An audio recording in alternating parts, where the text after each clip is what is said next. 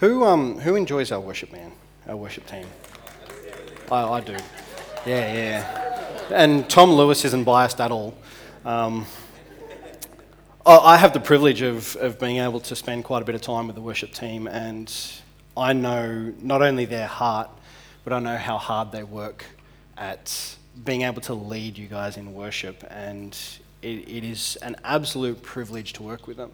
I've worked with a number of different churches with their worship teams, and it's amazing to see sometimes the attitudes that can come through from some people in worship teams, but I don't see any of that here. We are incredibly blessed with the team that we've got. So thank you guys, everyone that's involved, not just the team this morning, but everyone. So thank you.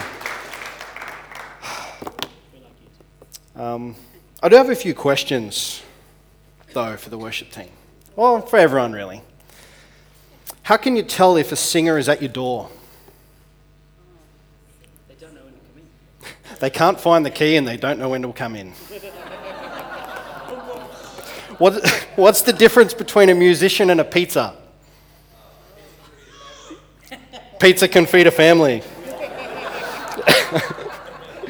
How many sopranos does it take to change a light bulb? One. She just holds the light bulb and the world revolves around her. I'm going to get death stares from the worship team when I walk into the next rehearsal, aren't I? They're just going to all stop and stare at me. That's right, I'm not finished yet. What do you call someone who hangs around with the musicians in the worship band? Yes. I can say that one. I used to be a drummer myself, so I can say that one. The worship team are having a social. The worship leader goes up to the bar. Why there's a bar at a worship team social, I don't know, but he does. He goes up to the bar and says, "I'll have a Coke, please," being the worship leader. He didn't want to, Sam would go for something harder, but he goes, "I'll have a Coke, please." The sound guy looks at the worship leader and goes, "Yeah, that sounds good. I'll have 1, 2, 1, 2, 1, 2.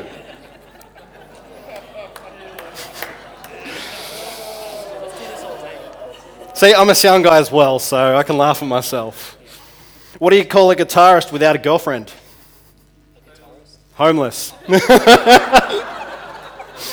Tom Lewis knows about that. He just got married and he's like, "Yes, I've got a place to live now." How awesome is music? Who loves listening to music just for enjoyment, for their own entertainment? Yeah. Who doesn't? Who's sort of, I'm not really a music fan. Not really the kind of person to, my wife should have her hand up. She's not really.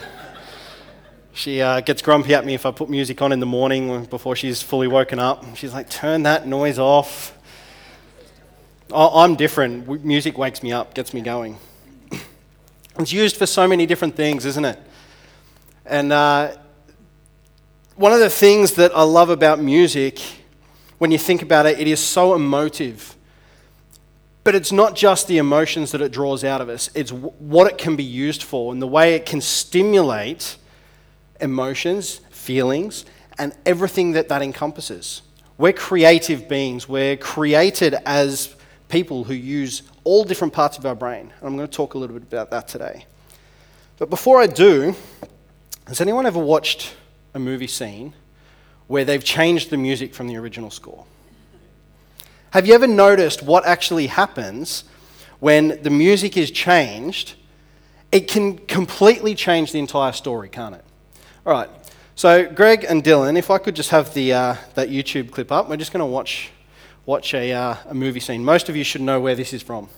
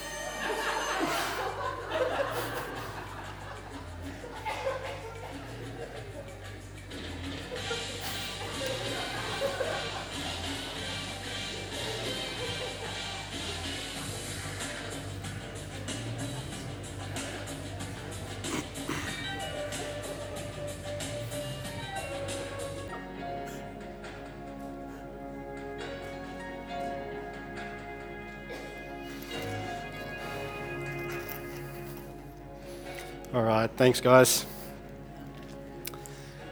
Isn't it interesting how music completely changes the story?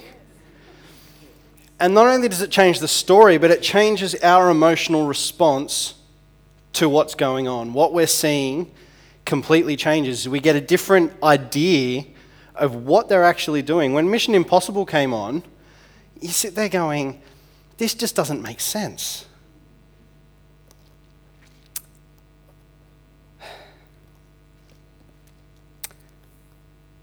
A couple of weeks ago when I was here for music rehearsal, I just randomly asked the worship team at the end of rehearsal, I said to them, what is music?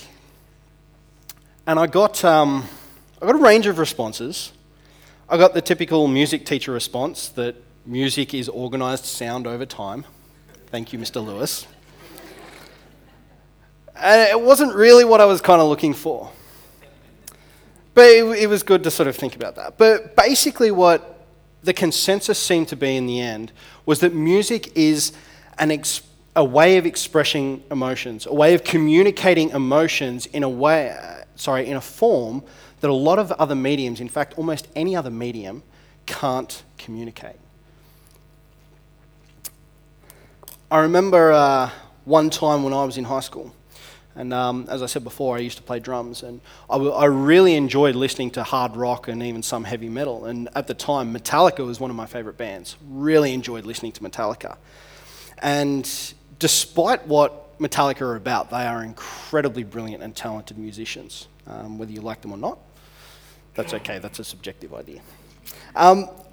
But I was playing drums, so one day I had some headphones on and I was playing along to one of their songs called The Call of Tulu.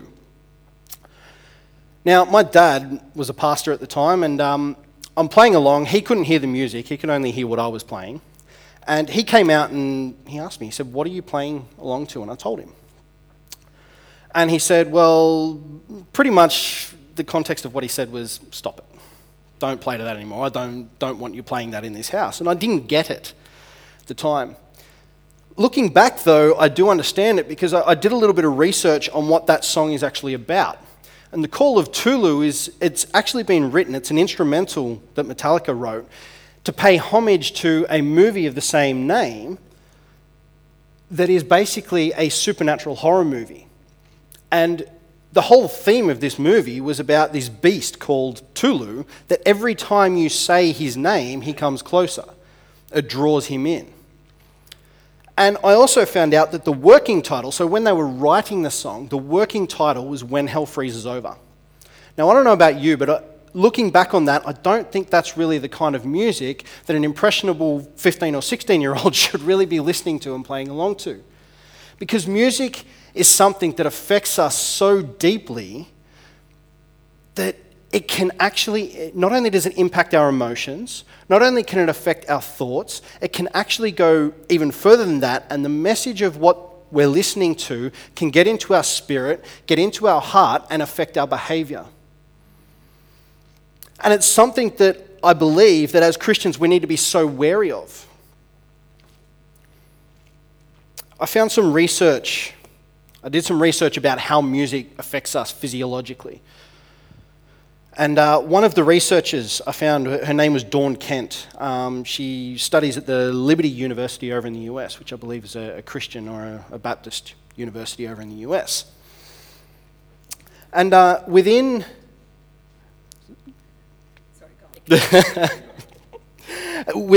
her thesis that she did, she cited 3 case studies that were done about the effect of music on people. The first one was of a Russian composer. Now, I'm probably going to pronounce this wrong, but his name was Vissarion Shabalin, which is, interesting name.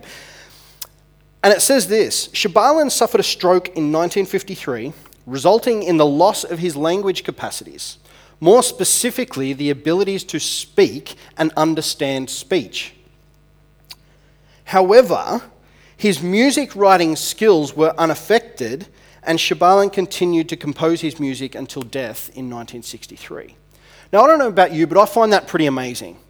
That the guy loses his ability to speak and to understand speech, yet he can still compose music. Now, if music is a form of communication, we would automatically think, well, that uses the same center of the brain that we use to speak, to communicate with speech. But what this research has found is that that's not the case. Another case study that this researcher cited was that Alzheimer's patients recall words to familiar songs much better than spoken words or information. In fact, they tend to recall words from songs about 62% of the time, but only remember spoken material 37% of the time. Again, with Alzheimer's, we would think that if we're losing our memory, we'd be losing memory of everything, but that's not the case again, because music affects different parts of our brain, which I'll get to in a minute. The last case study she cited involves a woman known only as IR, and she suffered bilateral damage to her temporal lobes, including the auditory cortical regions. I have no idea what that is. I'm assuming it's some way that the brain senses auditory stimulation. Her intelligence quotient and language abilities were unaffected, but she could not recognize any previously known music, nor could she learn to recognize new music.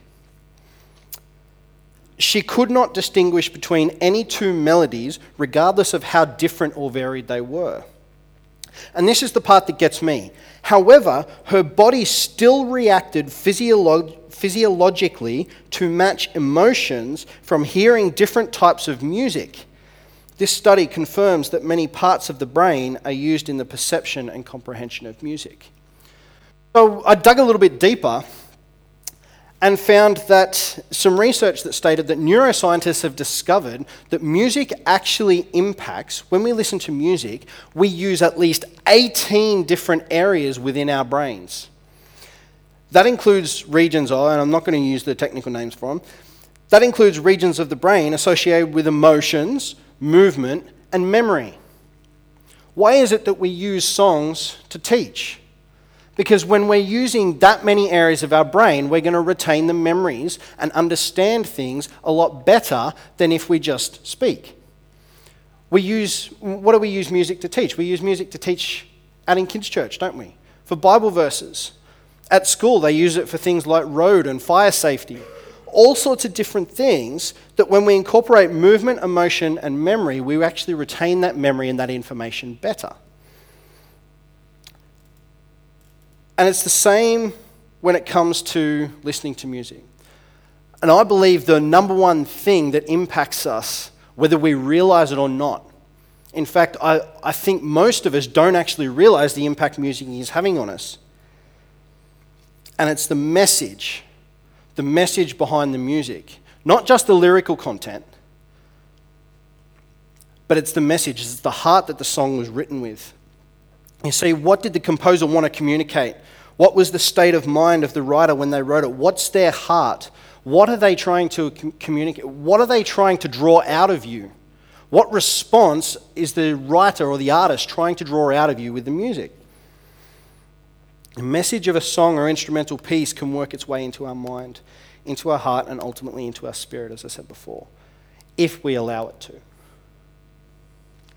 It can completely change us, change our thought patterns, it can change our morals, it can change our values, and ultimately, it can impact on our faith. That same researcher that I mentioned before, Dawn Kent, she puts it this way. Music is an ever-changing, ever-increasing, and where did it go? Sorry. Music is an ever-changing, ever-increasing gift from God, free and available to all who seek it, and many who do not. As such, it is naturally endowed, I would argue supernaturally, but that's another point. It is naturally endowed with the ability to affect those who listen in monumental ways.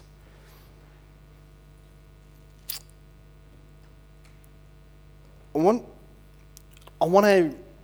you guys to really understand something. And maybe this will be a little bit controversial. I know we don't like hearing controversial things. I do. Good. Well, you'll love this then. One of the things I want to suggest to you, and I guess get you thinking about, I'm not necessarily an authority on this. It's just something that's been on my heart for a while. But I want to suggest to you that the music that you listen to will either draw you closer to God or drive a wedge between you. I can't decide what you listen to. I can't tell you what to listen to. And I'm not going to try. And I'm not saying that as Christians we should only listen to Christian music.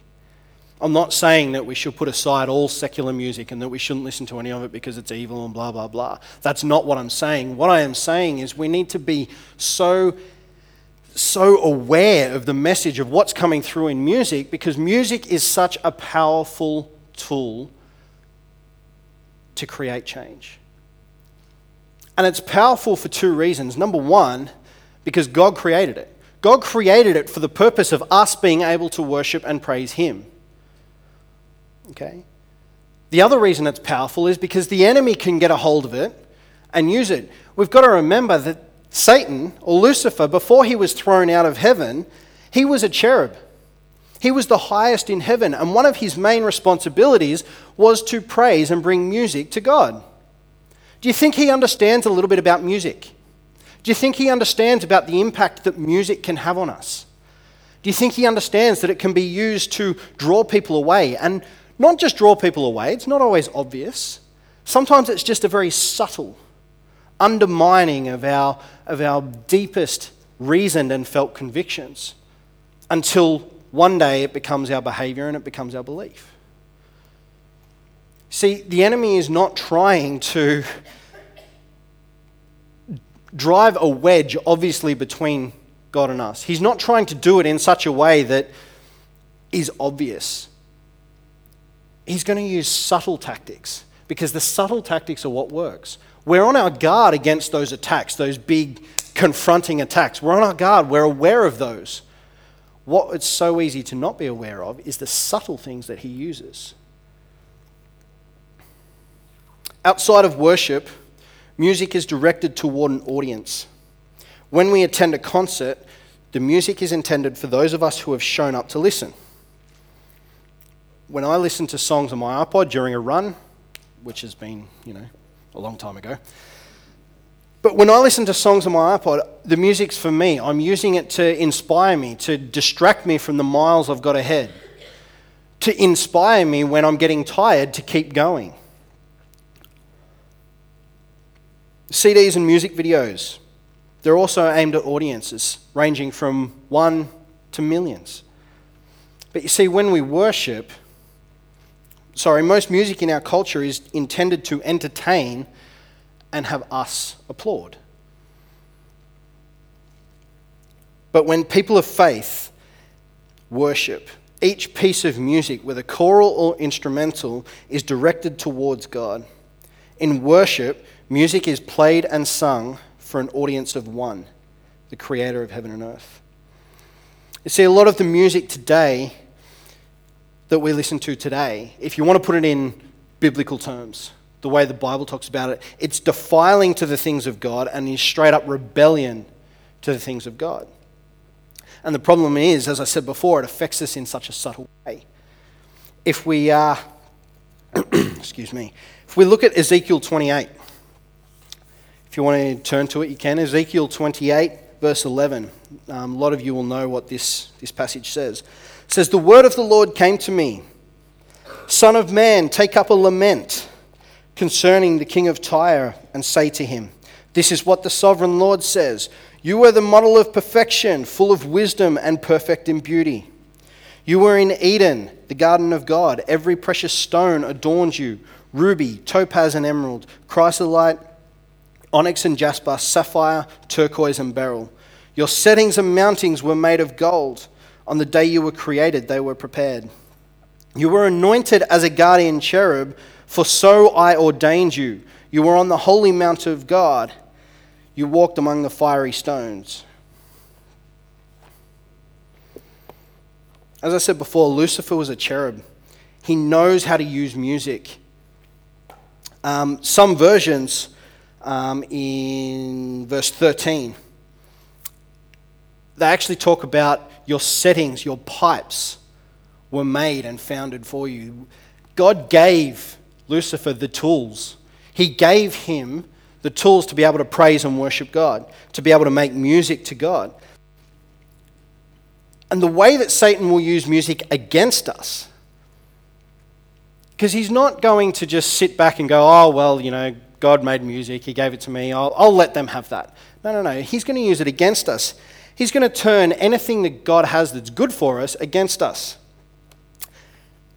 And one of the ways that he does that is he creates something that's attractive, something that resonates with us. It might be the beat of the music, it might be the sound of the singer's voice, whatever it might be, something, and we go, oh, that's catchy, I like that.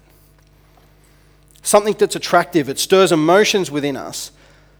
But the problem is that subtle message that can undermine what the Lord's trying to do in us, if we allow ourselves to listen to its message. But so often, and I've done this so many times, we listen to the message of a music and we justify it because, I just like the sound. I just like the music. I really like that guitar solo. And we justify it away, even though we know that it's not something that God would want us to be listening to. So if music triggers responses in so many parts of our brains, God created music. Therefore, I would say, I think it's fair to say that the message cannot be isolated from the music. Would you agree? The message in the heart that something's written with cannot be isolated. We cannot listen to it without having the message in some way impacting us. There's a book that I had to read when I was doing a bit of study at Bible college. It's called Truth Aflame by Larry D. Hart, and it is a very heavy, in terms of academic heavy. It's more of a textbook style of writing. So if you feel like reading that kind of literature, go for it. But it is incredibly difficult and it has a huge amount of truth in it. It's absolutely amazing. But he quotes this. He says, C.S. Lewis addresses these issues masterfully. He points out that our natural impulse is to praise that which brings us delight. Lewis observes that all enjoyment spontaneously overflows into praise. Further, sharing this delight with others seems to complete our enjoyment. So it is with God. Music is a gift from God. It was created for us to worship and praise Him. Not to stroke His ego, but for our benefit. It was never meant to be about us, but it is a gift for us. And that's an important distinction. You see, when you and I sing to God, when we surround ourselves with music that glorifies God, we are actively putting ourselves into the presence of God.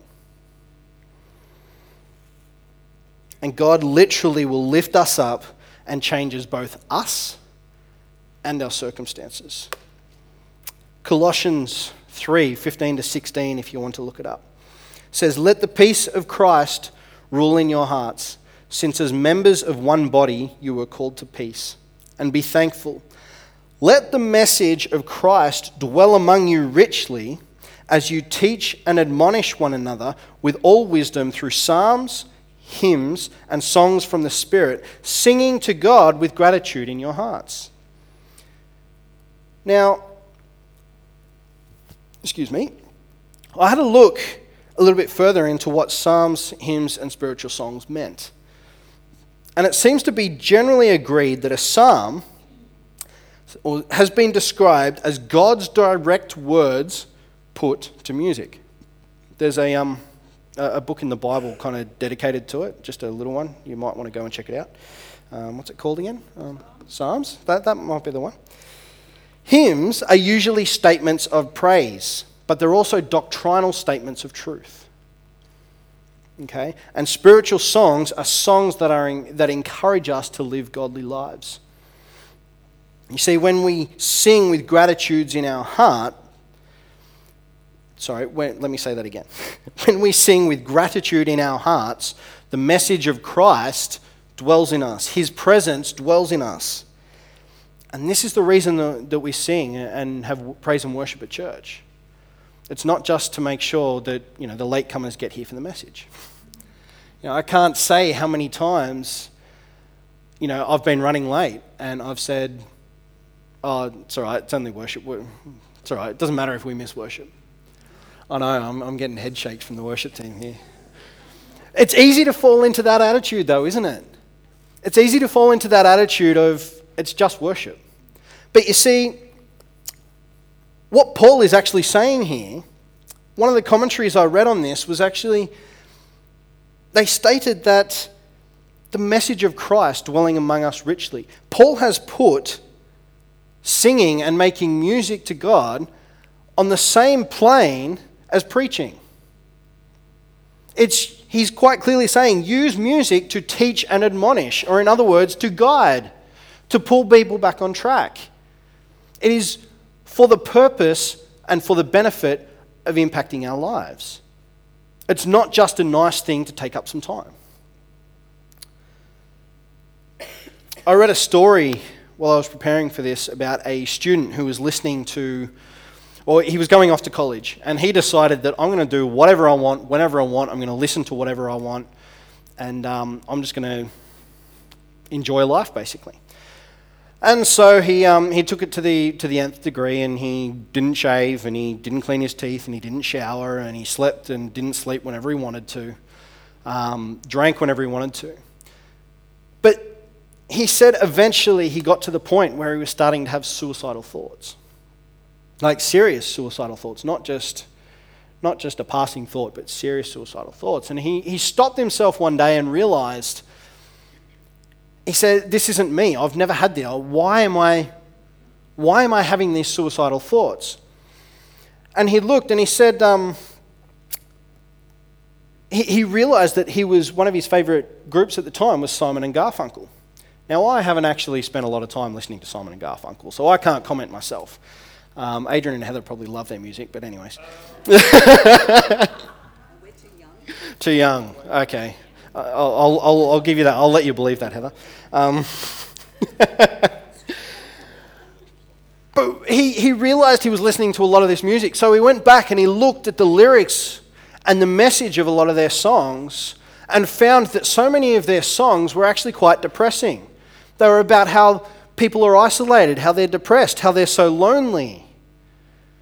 And he realized that this music was having such an impact on him that it was actually impacting his thoughts and manifesting in such a way that he was thinking about suicide.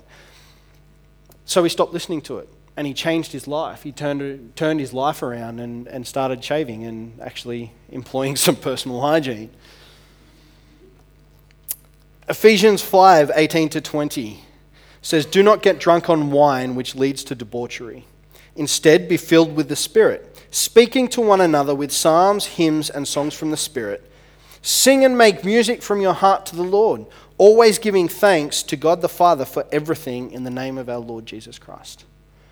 See, one of the signs that Paul's saying here, one of the signs of being filled with the Spirit, is singing and making music to God. You see, if that scripture, Ephesians 5, those verses connects singing with scripture. Connects music or singing with the Spirit. Colossians 3, Paul is connecting music with the scriptures.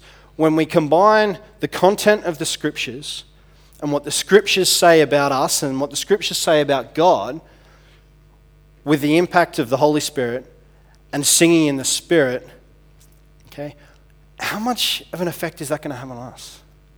What sort of effect, what impact is that going to have in our lives? Music is meant to edify, it's meant to build up, to glorify God, to teach, to admonish, to make declarations of our faith. We've sung some of them this morning. Making declarations of who Christ is in our life. It's to express joy, but above all, music is designed to draw us closer to God. God created music for us, but it's not about us. Again, in Larry Hart's book, Truth Aflame, he has this to say about worship. In the final analysis, worship is for our benefit. Yet when we worship for the sole purpose of our own personal blessing, we subtly move away from worship. And I think I've spoken to many, many different people who I believe have allowed the enemy to fool them. Because they sing and they worship, but their attitude is, I will worship you, and in response, I will get. Their attitude is, what can I get from God? Their attitude is, I'll worship you because I can get stuff. I can be made to feel good. You can provide for me. That's their attitude, and it's about them. They're worshiping for their own personal blessing, not because we serve a God who is so amazing and so powerful and created us. Isn't it ironic, though, as I said before, how the enemy can use something that's so pure, created by God, and all he has to do is twist it slightly. Just enough so that we think that what we're doing is still good. We think that what we're bringing is still an act of praise, an act of worship, but in actual fact, we've made the focus ourselves.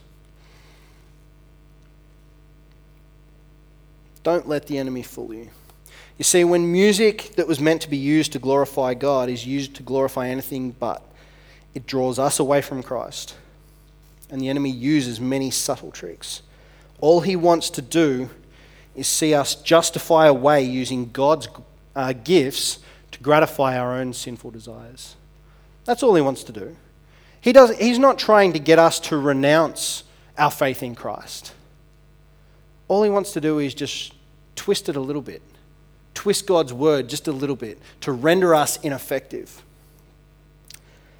Philippians 4:8 is one of my favorite verses. I think I've used it a number of times before. Finally, brothers and sisters, whatever is true, whatever is noble, whatever is right, whatever is pure, whatever is lovely, whatever is admirable, if anything is excellent or praiseworthy, think about such things.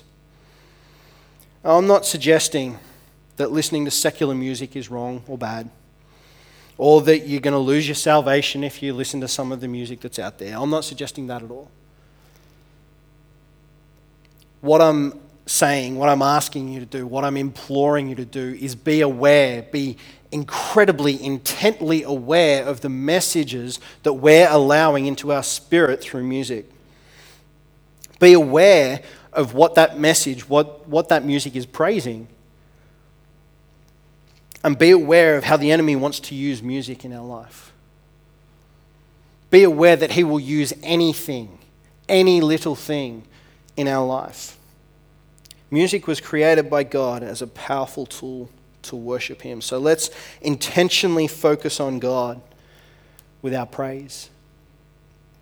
Music is the most wonderful, beautiful gift from an almighty, loving, gracious God who delights in our praise. He delights in our praise. He loves it when we come and worship him and praise him with no agenda, not seeking anything, just praising him for who he is. He is God, therefore I will praise him. We're going to have communion now, if I can have the band back up. And all we have to do is look in the Bible. Just read the Bible and we'll see that music is all through the Bible, that God uses music to impact. We see music used for all sorts of things. Elisha used it to calm his spirit. Saul used it. He got David in to play his harp to calm his spirit. The Battle of Jericho, God told Joshua to send out the priests with the trumpets, marching before the army. Not the kind of thing. Can you imagine today if a general walked up to, a major and said, "Major, I want you to send out the music, the band. We're going into this house to track down a terrorist. I want the band to go in first." Pretty sure he'd end up without a job pretty quick, don't you? But you see, music is such a powerful thing. God used it in battle, and he will use it in our lives to lift us up and to change both our circumstances and our heart. So what we're going to do is we take communion. I'm going to read some of the Psalms. And reading these Psalms this week just reminded me of how we're called to praise God, of how we go about praising God. So let's grab communion. And as I read, I want you to listen to these words, and then we're just going to spend a little bit of time in worship. Praise the Lord, how good it is to sing praises to God. How pleasant and lifting to praise Him. The Lord builds up Jerusalem. He gathers the exiles of Israel. He heals the brokenhearted and binds up their wounds. He determines the number of the stars and calls them each by name. Great is our Lord and mighty in power. His understanding has no limit. The Lord sustains the humble, but casts the wicked to the ground. Sing to the Lord with thanksgiving. Make music to our God on the harp. He covers the sky with clouds. He supplies the earth with rain, and He makes grass grow on the hills. He provides food for the cattle and for the young ravens when they call. Praise the Lord. Sing to the Lord a new song. His praise in the assembly of the saints. Let Israel rejoice in their Maker. Let the people of Zion be glad in their King. Let them praise His name with dancing and make music to Him with tambourine and harp. For the Lord takes delight in His people. He crowns the humble with salvation. Let the saints rejoice in His honor and sing for joy on their beds. May the praise of God be in their mouth and a double-edged sword in their hands, to inflict vengeance on the nations and punishment on the people, to bind the kings with fetters, their nobles with shackles of iron, to carry out the sentence written against them. This is the glory of all His saints. Praise the Lord. Praise the Lord. Praise God in His sanctuary. Praise Him in His mighty heavens. Praise Him for His acts of power. Praise Him for His surpassing greatness. Praise Him with the sounding of the trumpet. Praise Him with the harp and lyre. Praise Him with the tambourine and dancing. Praise Him with the strings and flute. Praise Him with the clash of cymbals. Praise Him with resounding cymbals. Let everything that has breath praise the Lord. Praise the Lord. We're just going to sing. What a beautiful name it is. And I just want you to worship with no agenda. Cast aside everything that you've got going on, your challenges, the things at work, things that are going on in your life, problems that you might be facing. Put them aside and just worship God for who He is. Praise Him for no other reason than He is God. Let's worship. We're going to sing What a Beautiful Name.